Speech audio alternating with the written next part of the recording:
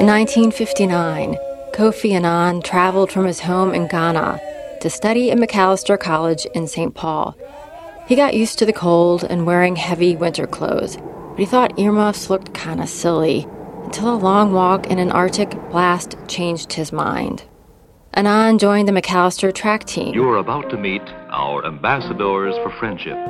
And in the summer of 1960, he embarked with 3 students and 2 staff people in one car for a cross-country tour of America.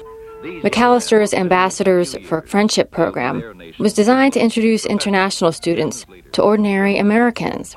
Annan spent the night with a farm family. He billeted at a Salvation Army after a proposed stay at a prison was nixed.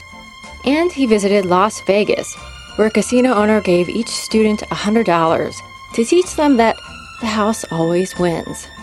In 1961, Kofi Annan graduated Macalester with an economics degree. Much later, in 1996, he became United Nations Secretary General.